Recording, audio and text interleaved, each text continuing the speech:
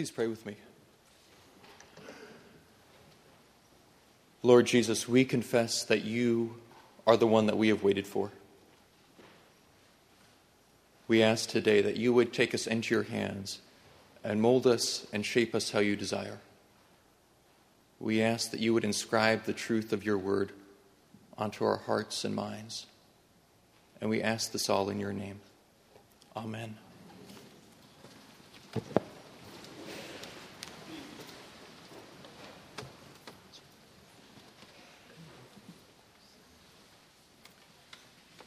In 1998, I spent one day in Leavenworth Federal Penitentiary.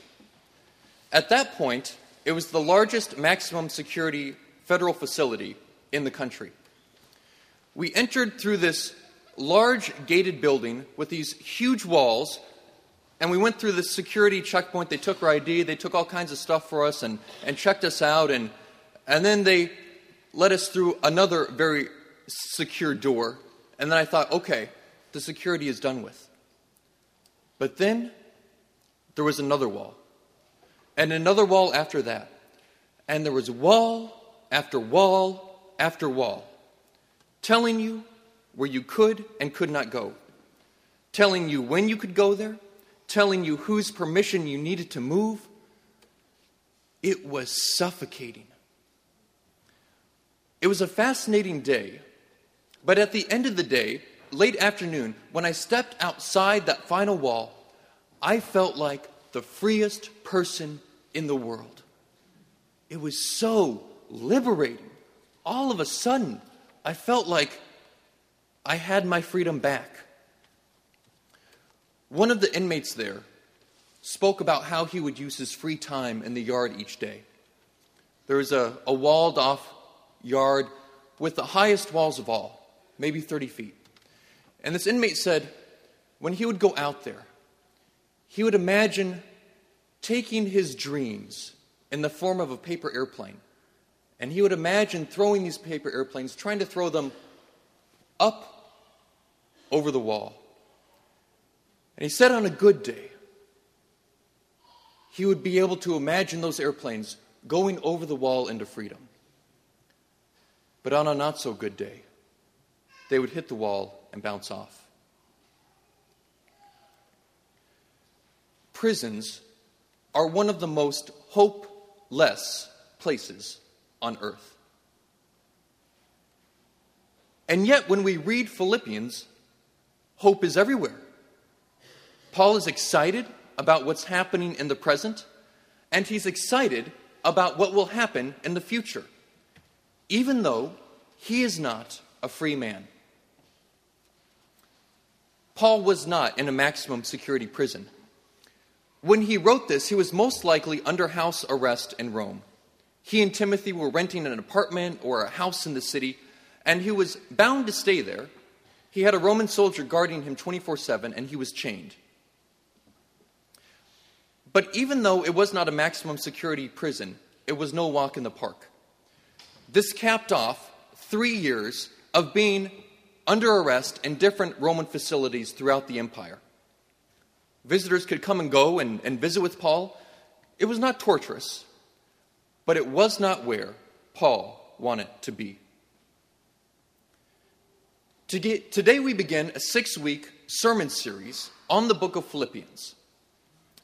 And as we begin today, I want us to look at 3 questions. First, how did Paul get here? Why was he arrested, and how did he end up in Rome? Second, what will happen to Paul, and what will happen to the Philippians?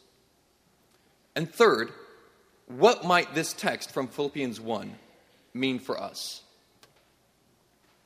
Let's start at the beginning. How did Paul end up here? That story is chronicled in Acts 16 through 28. If you read it, it is a wild story. It reminds me of my favorite suspense or thriller movies. But the thing is, the story, it's so dramatic, and it happened so long ago. Sometimes when a story is so dramatic, it's like, how do you enter into that? So I thought we would start with the modern story. Many of you who were at the Lenten dinner series this past week, or past spring, heard Jim Wilson talk. And some of you who were at Pub Club a month ago heard him talk and heard him tell the story I'm going to relay now. I asked Jim if I could share this with you. Many of you know that Jim is a member of Ascension, and he's a lawyer for the Department of Justice. And as part of that role, Jim spent almost 2 years in Iraq over the past couple years working with the Iraqi High Tribunal. It was the Iraqi court system that was tasked with trying Saddam Hussein's former government officials who were accused of doing improper things. And Jim was there to try and ensure that international standards of justice were upheld and applied, and that these guys got a fair trial. So that's what Jim's doing. He's at the courthouse like he is almost every day, watching the court proceedings from a few rooms over by closed-circuit television. That day, there is a Sunni defendant being represented by a Sunni defense lawyer before a Shia judge. And this defense lawyer kept asking question after question after question, and the judge didn't like it. So the judge orders that the lawyer be arrested and locked up. And when Jim hears that's happening, he knows that man isn't going to be arrested. Well, he will be arrested, but worse things than that will happen. Because at that time, Shia militias had infiltrated the Iraqi High Tribunal, and that man would be arrested and he would be taken away, but most likely lost in transit, executed, possibly with a drill through his head in some back alley. So Jim knows this is what's transpiring. When he sees this, he rushes out of the room he's in, and he makes a beeline down the hall to where these Iraqi guards are taking this lawyer away. He's able to talk with those guards, gets this guy one-on-one into a conference room. And when he gets in there, he calls a group of U.S. Marshals on his cell phone, and Jim calls his boss to get authorization to take custody of this guy. And the boss is down with it. They eventually talk the Iraqis into letting Jim and these marshals have custody of this man. And they load him up in an armored caravan, take him directly to the airport, get him on a flight for Europe. The man arrives there safely and is alive because of Jim and his boss and those soldiers.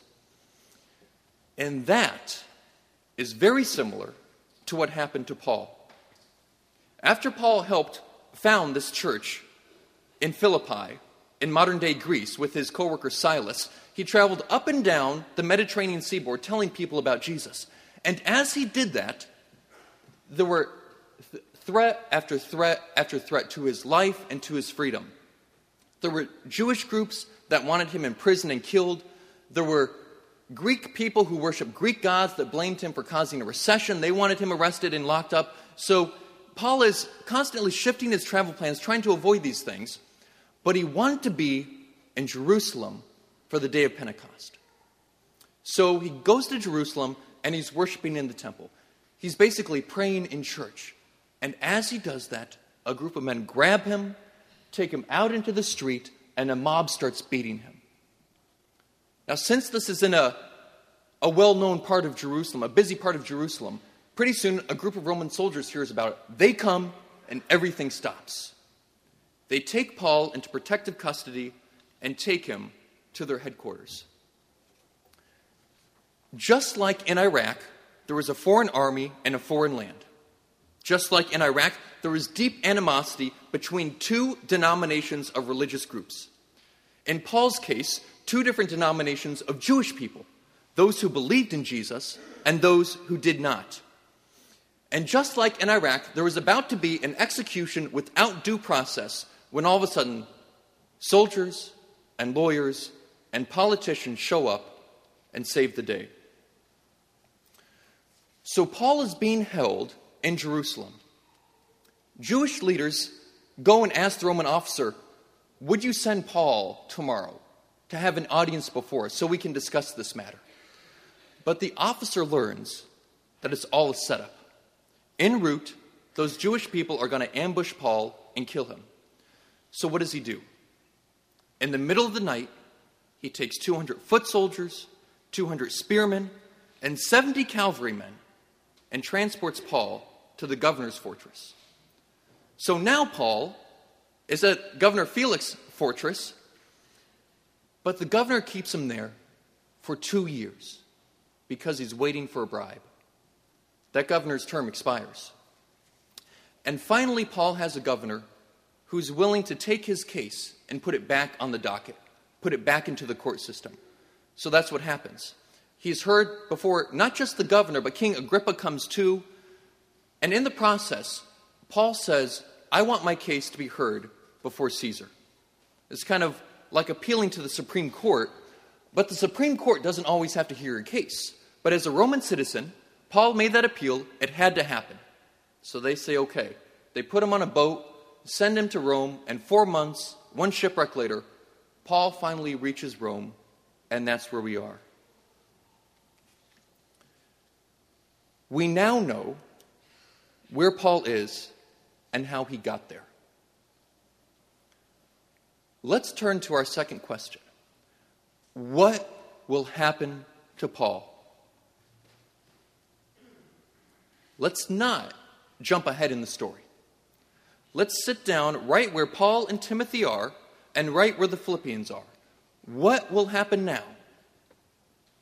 We don't know.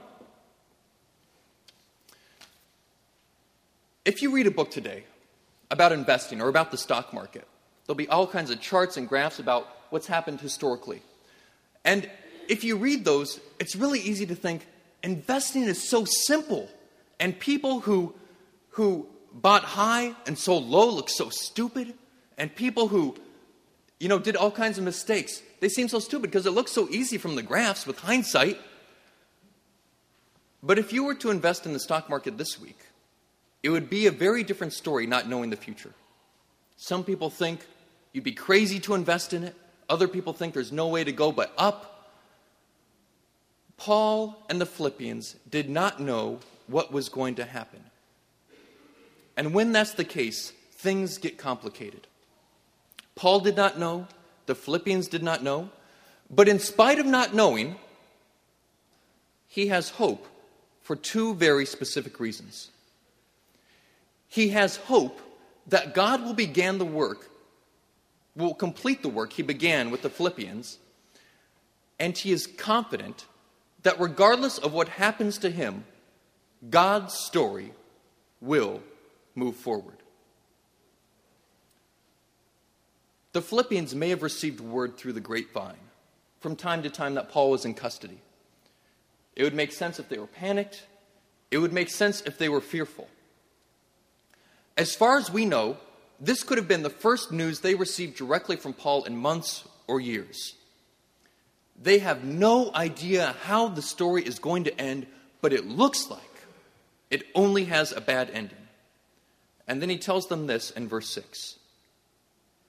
I am confident that the one who began a good work among you will bring it to completion by the day of Jesus Christ.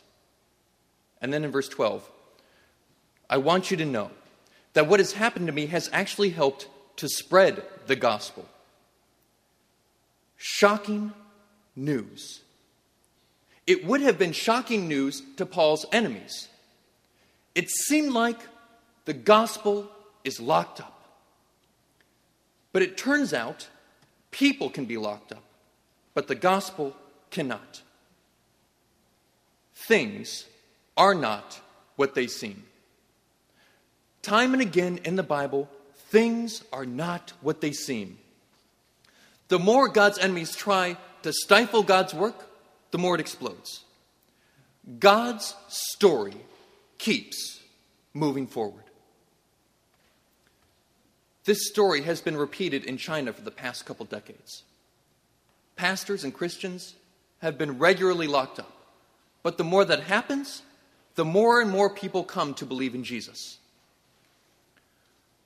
Paul's enemies had gotten part of what they wanted. He was locked up. That was better than him roaming around free. But they wanted him dead. And the irony is, if they had gotten their wish, if they had been able to kill him, the gospel probably would have spread even more.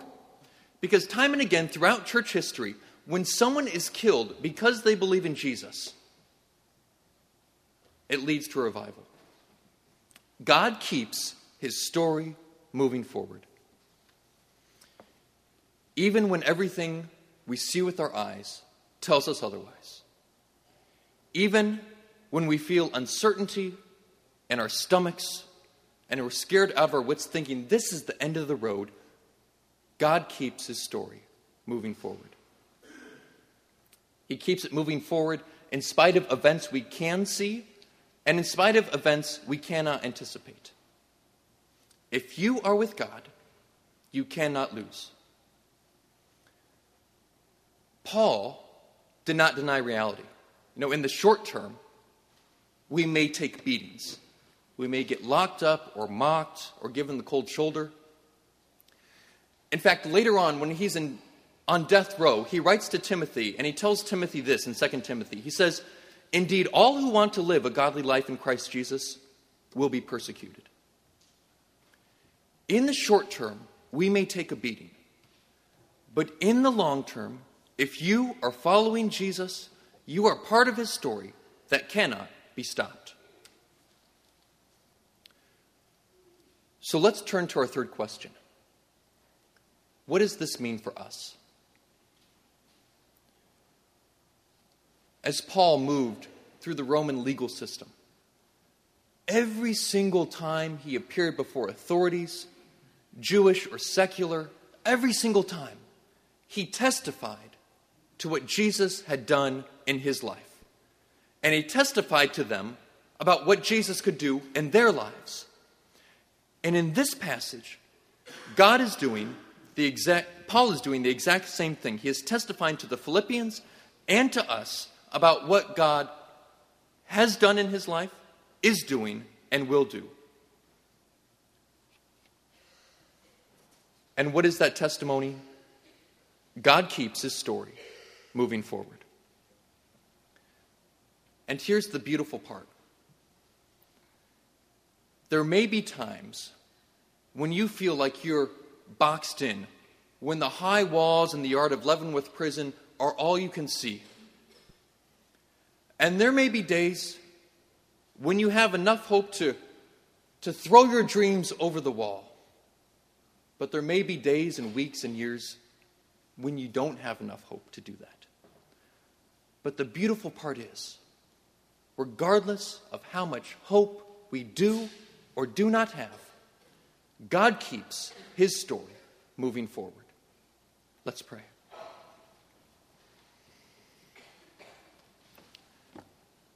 Father, we give you thanks for Paul's testimony, for all the ways that you kept your story moving forward in spite of what seemed insurmountable obstacles. I pray that you would take us into your hands, form our lives the way you want. I pray that you would give us hope when we are hopeless. I pray that our love would overflow more and more with knowledge and full understanding. And we pray that as we continue this series in Philippians, that you would help us to see and understand and believe the things that Paul did. And we ask this all in your Son's name. Amen.